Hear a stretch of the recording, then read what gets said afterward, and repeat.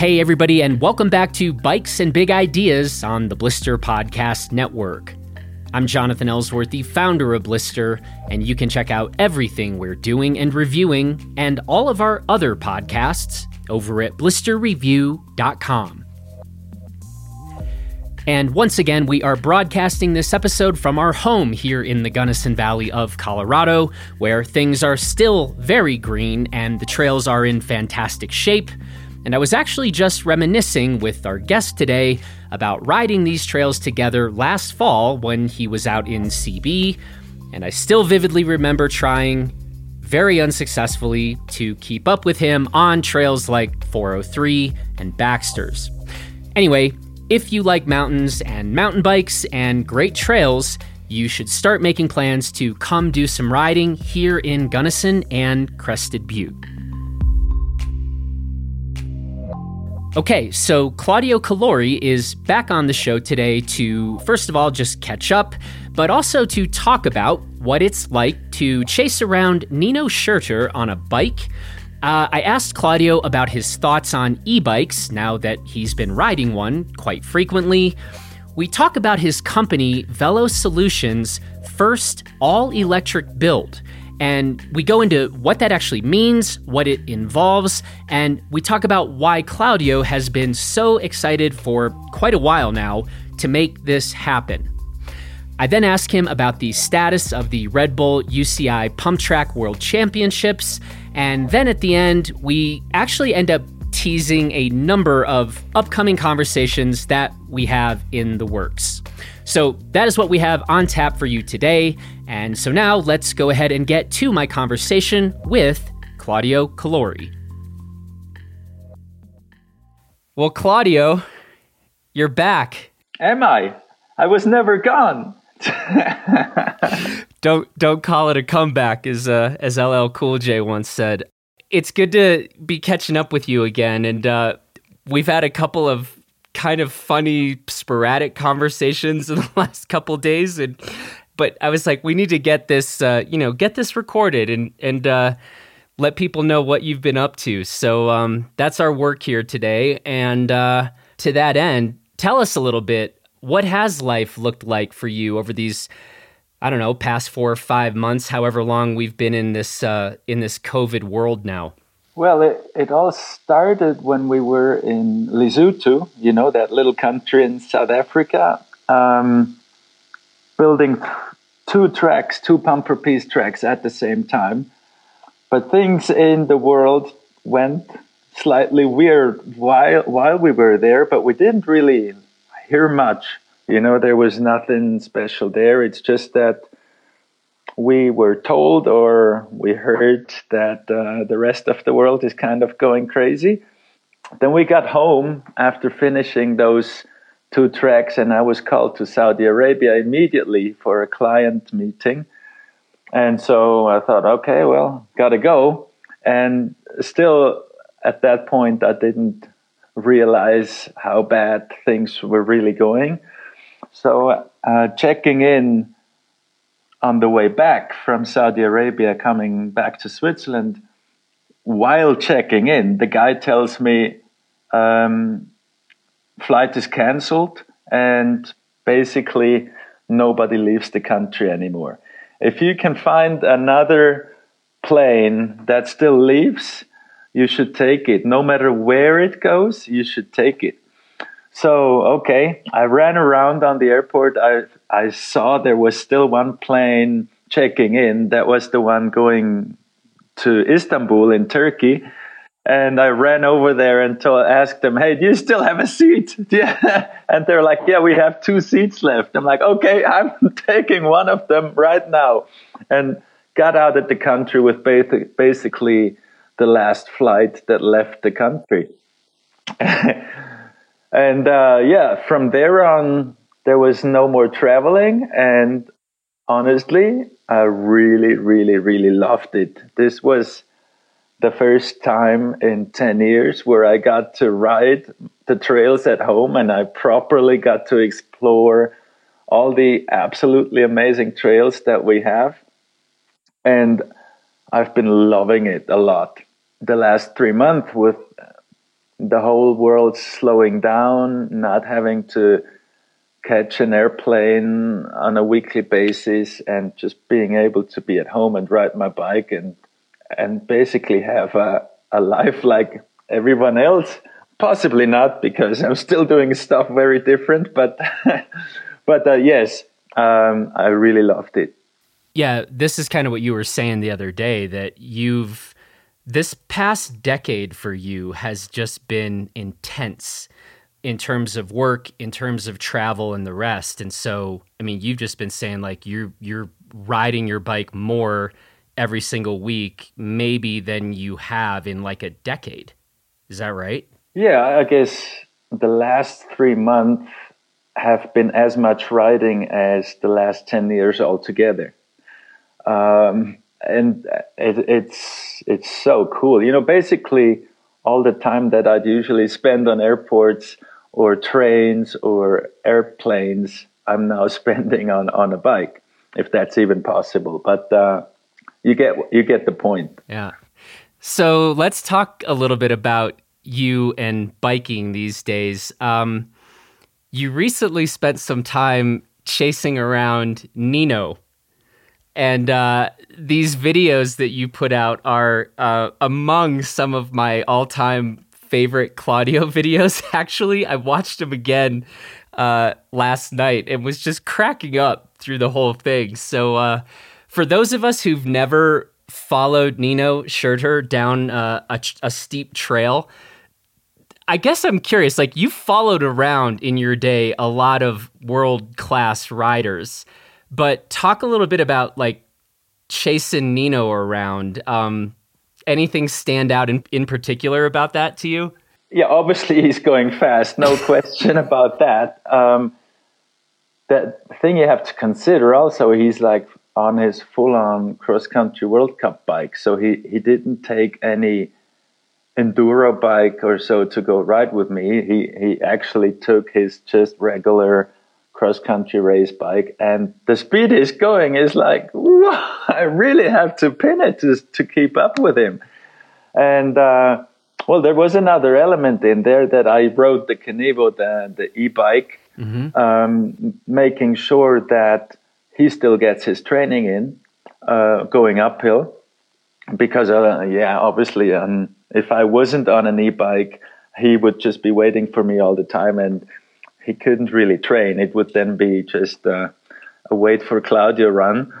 But with the e-bike, it's actually a really cool thing. It allows me to go ride with Nino Schurter, and we both have fun because he could still push it hard on the uphills, and he wouldn't have to wait for me.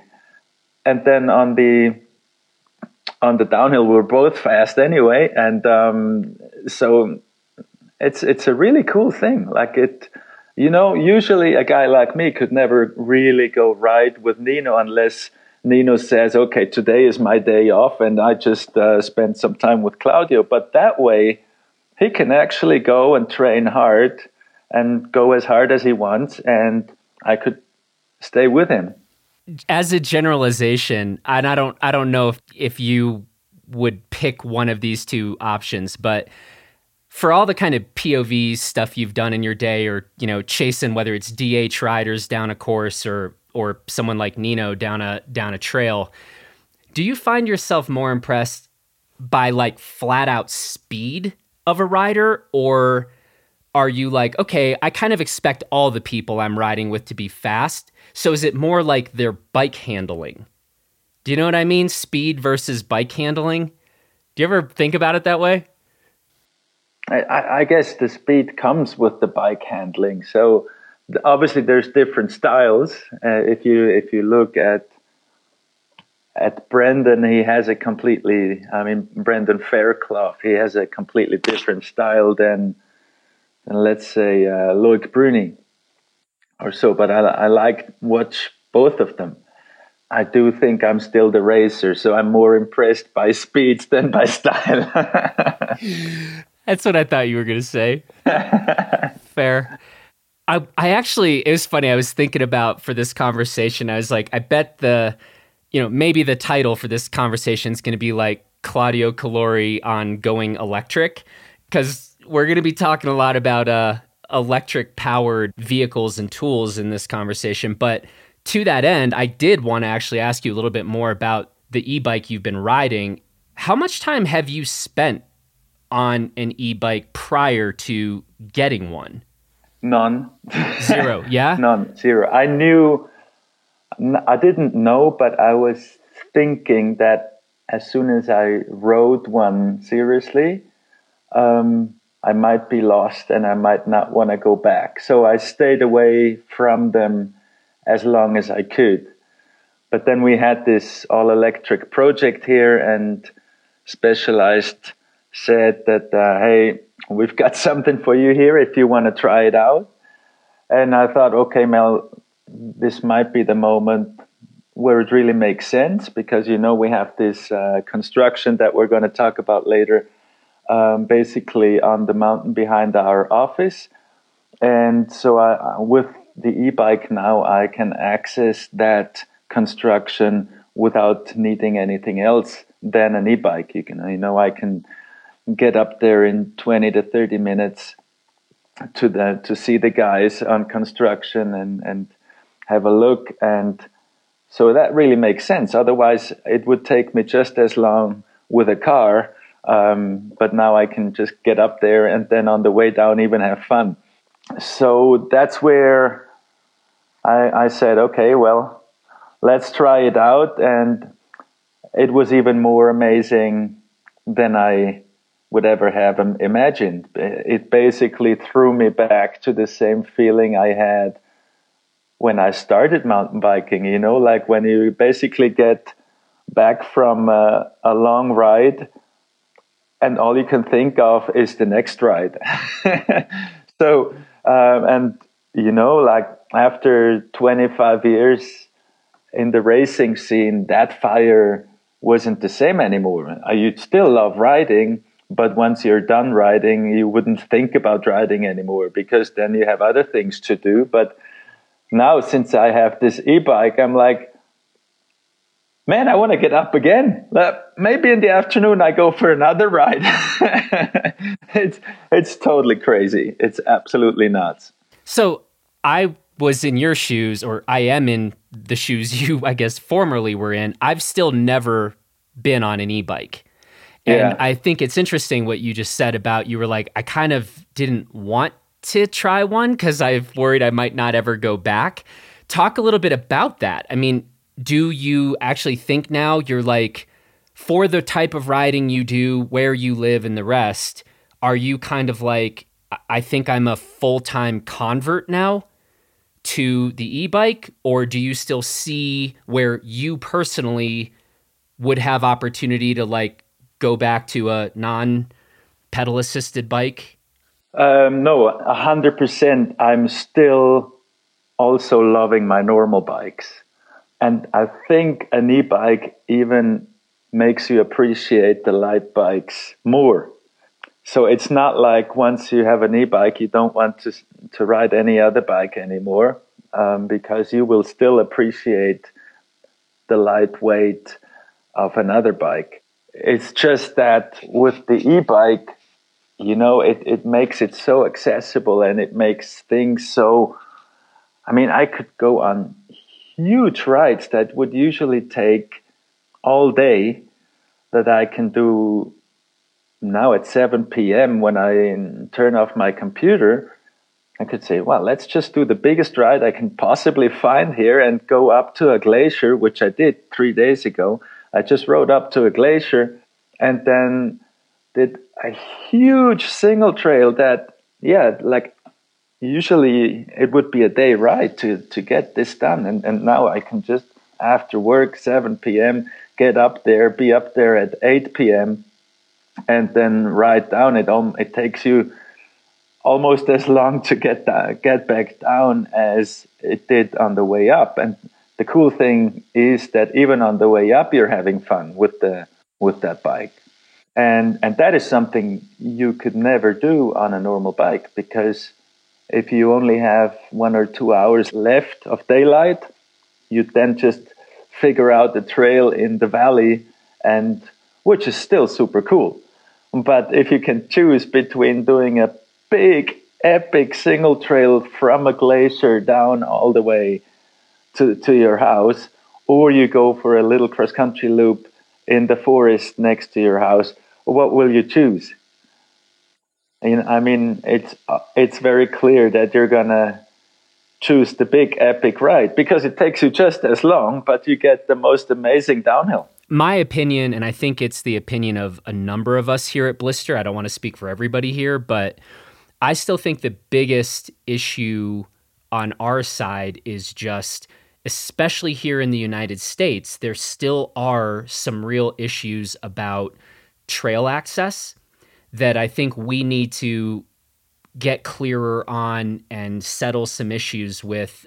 But I think that from day one, that's kind of been, I think, one of the biggest reservations about the bikes. It was never like a reservation about e-bikes per se, but I think it was primarily like, we need to make sure we're not messing up any issues about trail access or having trails shut down because certain bikes that aren't permissible on trails, right, they're being used incorrectly, and now we're creating all kinds of access. We're seeing trails shut down and the like. So it's intriguing, and I was just curious to kind of get your take and your experience on this. So, and don't get me wrong, I still really, really love my normal bikes too, and obviously the playfulness of a light bike is something special.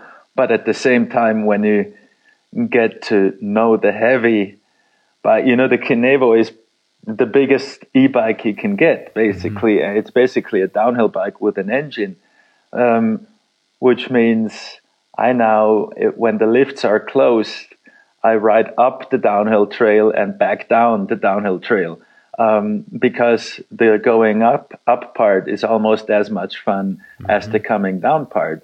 What I also did recently is I went to Lenzerheide, but after the lift shut in the evening, and everyone else was basically standing in line for the lift 40 minutes per run.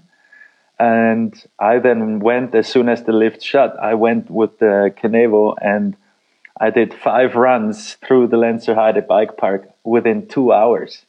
So that's 2 hours of flat out, full on riding at its best that maybe the guys who would spend in the bike park during the day, they in total, if they would take all the time on the bike for each run, they would get to 40 minutes. And the rest of the day, they would spend either waiting in line or sitting in the gondola. Yep. So it is a real game changer.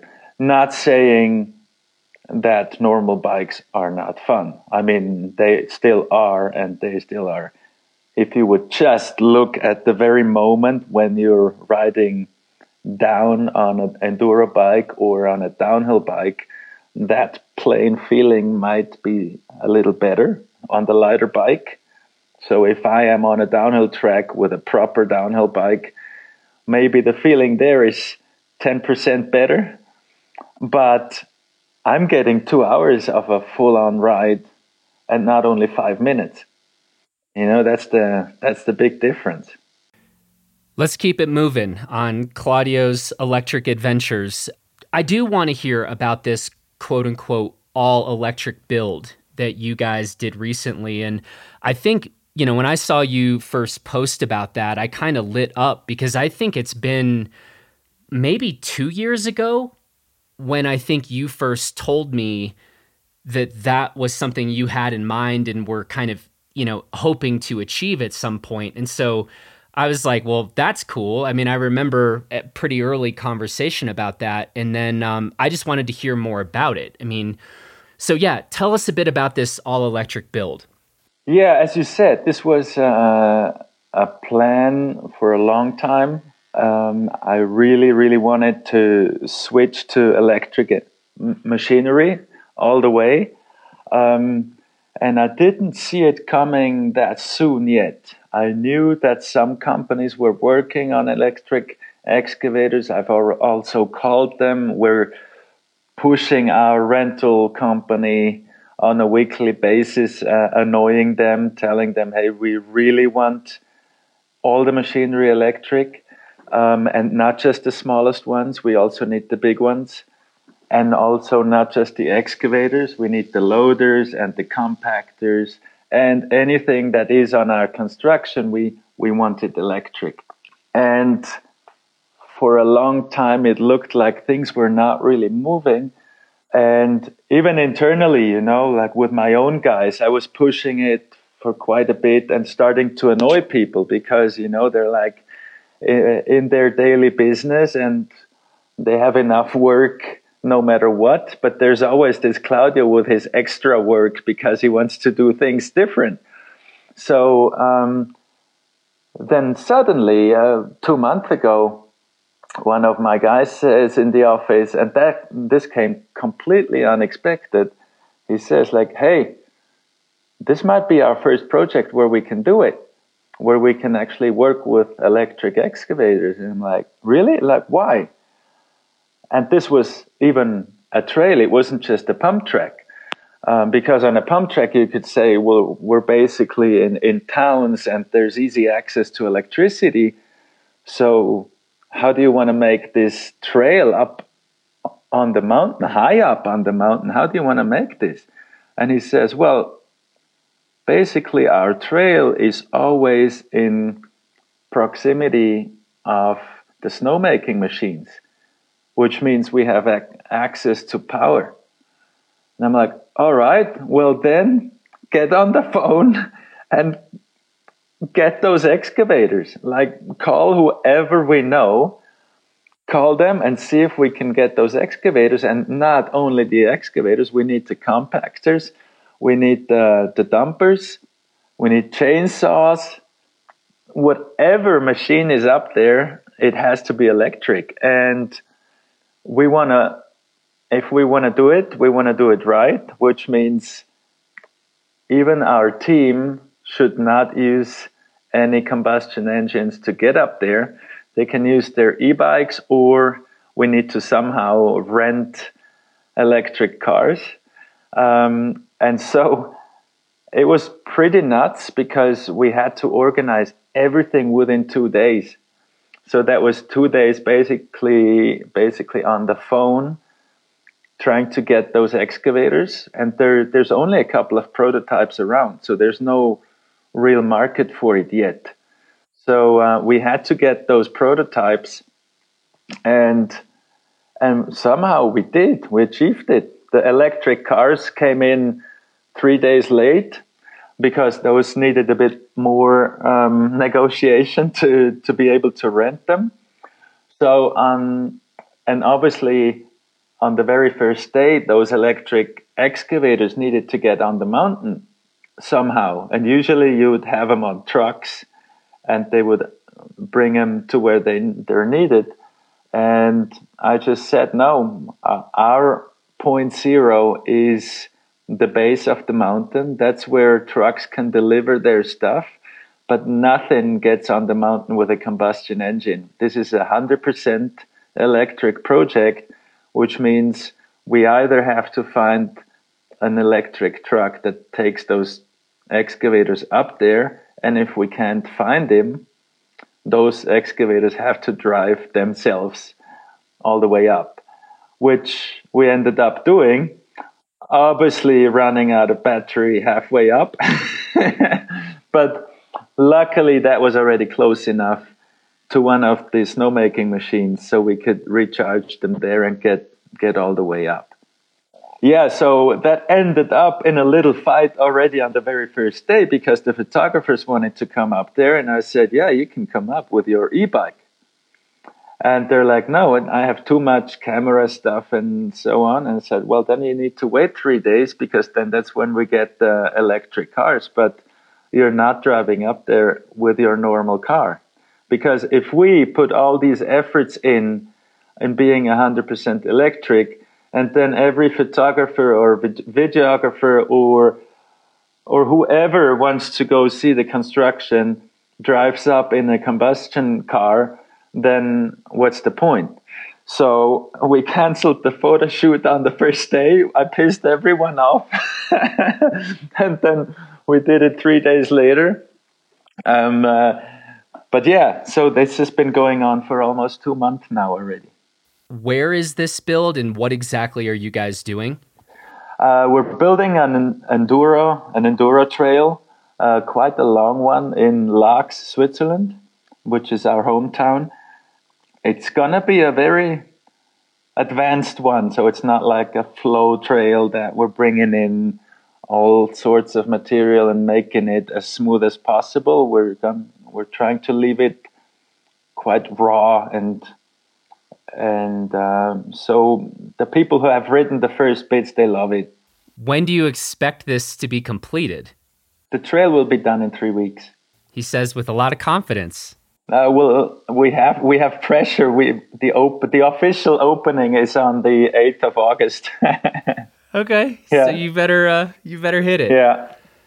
What's cool, and I could imagine somebody kind of sitting there thinking like, man, this sounds like a whole lot of work just to sort of try to prove some point or something.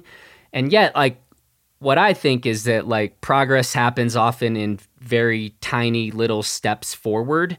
I think just operationally, you guys getting a sense of, oh, this is easier than we imagined, or this is the part that's harder than we imagined, but just starting to figure out what this looks like from an operational point of view, to me, really seems like this just brings you closer to repeating this process and moving more toward like, this is just how we build now. Oh, 100%. I mean, that's where I'm annoying my crew again, because I'm basically telling them every day, hey, why is our other construction for the next pump track not on fully electric machinery yet? Why? Just make it happen, right? The thing is, though, that the industry is not there yet. The excavators we're currently using up on the mountain, they're 1.5 or 1.8 ton machines, which is very small. And on a pump track, we need like a 15-ton machine, which is currently being developed, but we don't have it yet. And we are talking to those companies because we do want to switch as quick as possible. But the machines are just not there yet. And the goal is really to have every single construction, at least in Switzerland. I know that this is not yet possible in every country, but in the future it will be. But at least in Switzerland, I want to have all construction fully electric as soon as possible. There's even solutions for areas without electricity access. So there's companies now in Switzerland that provide huge batteries. So you could basically tow in an 8-ton battery that you can then charge your machinery with. And then, obviously this is a lot of try and error. And yes, some things might be questionable, but we are developing things. We're trying things out, and even if it gets hard, and sometimes it gets complicated, sometimes it is a lot more work to organize it all, or it might even be more expensive because renting one of those prototype electric excavators is clearly more expensive than just renting a standard combustion engine excavator. But only with this extra effort, we're getting somewhere. Because yes, if I want it easy, fast and cheap, I just go and rent the excavators that are available, done. And nothing will ever change. But if we want things to change, we need to do that extra work. Even, if you just look at numbers, we might make a little more profit by just going the easiest way. But if we're serious about the goal of becoming 100% electric, we just have to put that extra effort in. Talk to me a little bit about what's going on at Velo Solutions in general. I know, the last 12 months you had been kind of going full tilt with just a ton of projects.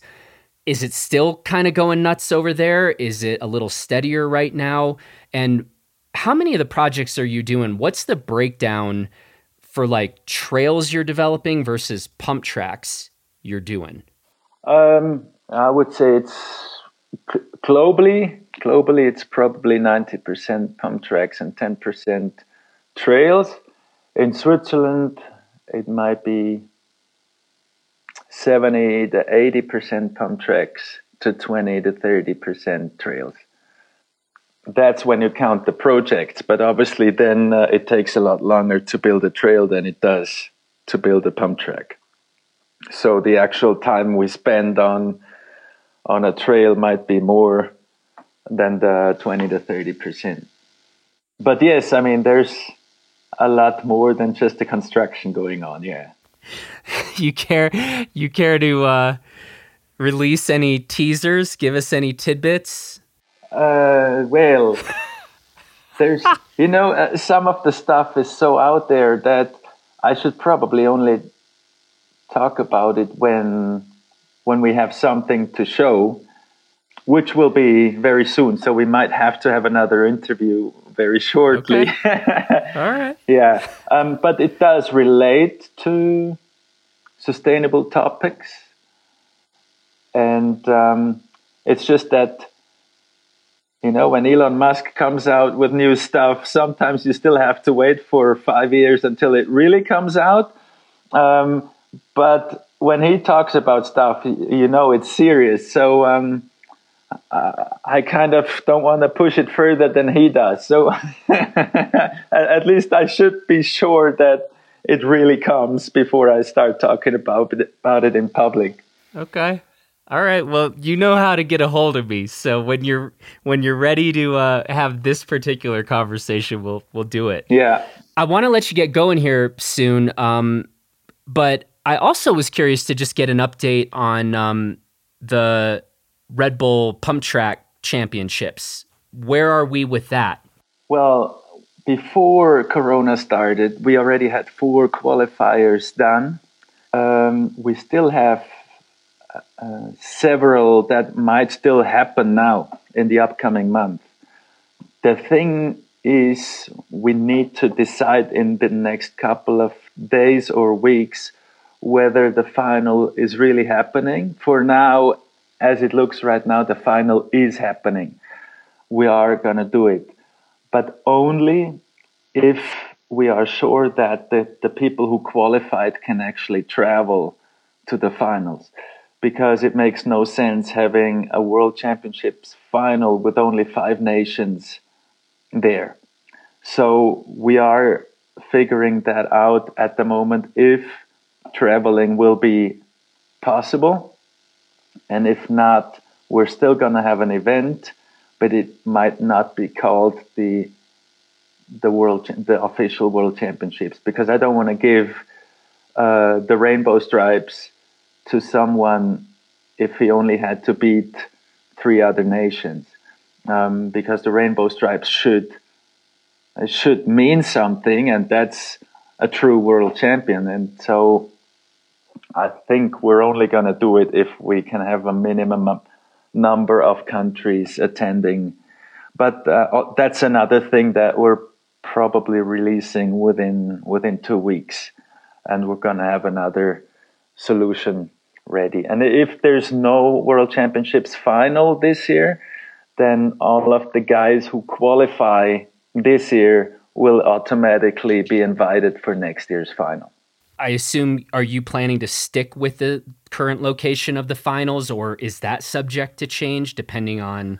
Well, as for now, the World Championships finals are still in Leogang together with the mountain bike World Championships, the downhill World Championships. No, they now have everything. They even have cross country. Yeah.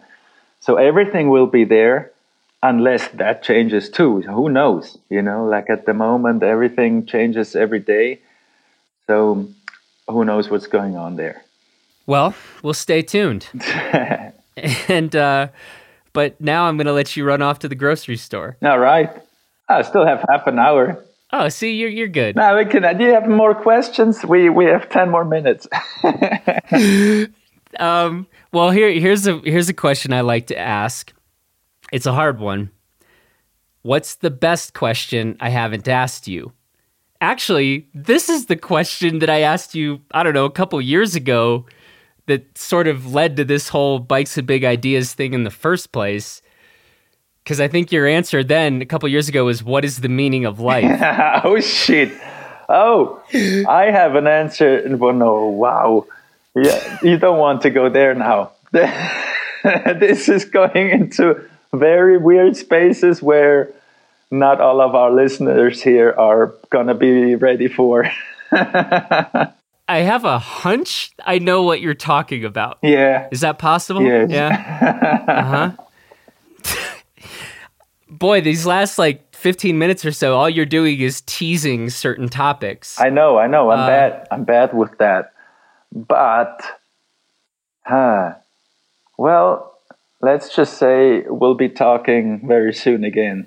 Okay. Okay. So maybe the answer to my question, what's the best question I haven't asked you?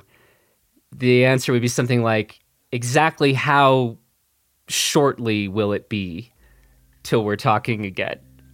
I would say within a month. Okay. Mm-hmm. Okay. We're working on a couple other things too that's balls in my court. So we might have some, a series of conversations coming up here, which will be great.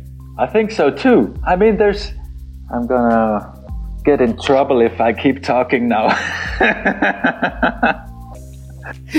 For the record, I tried to let you go, and you're the one who said we still have 10 minutes. Yeah, so yeah. But you didn't have a question. You wanted me to ask myself a question, but that's all right.